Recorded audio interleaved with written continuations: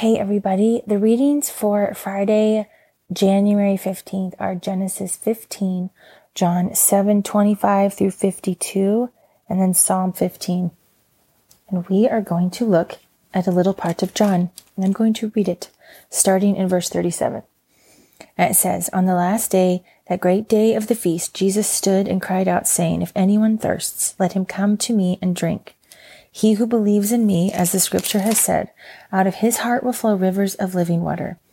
But this he spoke concerning the Spirit, whom those believing in him would receive. For the Holy Spirit was not yet given, because Jesus was not yet glorified." So just a couple of things. The phrase, and it was just 5 words that really stood out to me, was will flow rivers of living water. And it's talking about people who love and follow Jesus, and you have the Holy Spirit now, because that would be us, because Jesus has been glorified. So he is talking to believers that we have these rivers of living water. And as I have looked at it and read it over and over and over and over, if you just take it one at a time, rivers gives this picture of abundance, right? Like, it's not a stream. It's not a little trickle down the side of a mountain. It's a river. So there's a lot of it, and there's a big quantity of it moving and coming out of us. And it's not just water that can keep you alive physically, but it's living water that can keep you alive spiritually. So as I was thinking about it, what would you do with like an abundance of something? You would hopefully you would share it and give it away to people who needed it, and maybe people who didn't have a lot of it.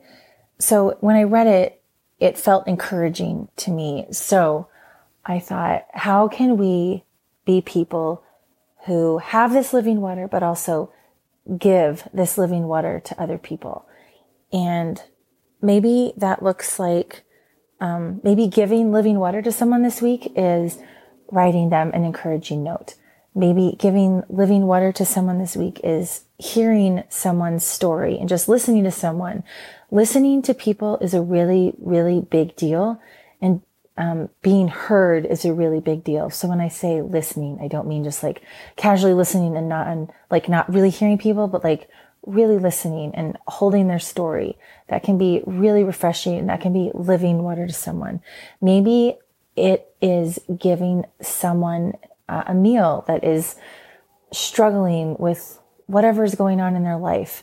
Maybe it is literally giving someone water. I don't know what it looks like for everybody, because all of us we live in different parts of town, and we have different spheres of influence around us. But I would just encourage you, as believers and people who love and follow Jesus, how can you share the living water you have with the people around you?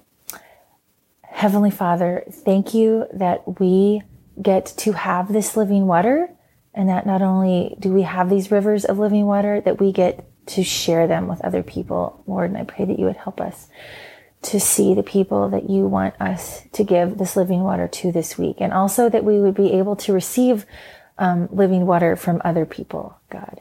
In Jesus' name, amen.